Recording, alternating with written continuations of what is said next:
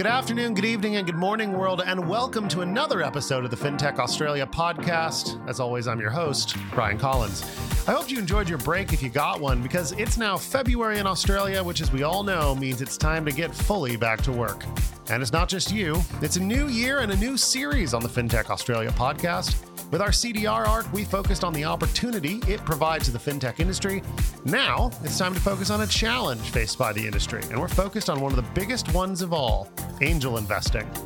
Since FinTech Australia's start, nearly every submission we've provided to government has included something about angel investing. Whether it was a lack of capital allocation, being unable to find the right investor, or simply getting more education on the process, this challenge has been a constant faced by our community.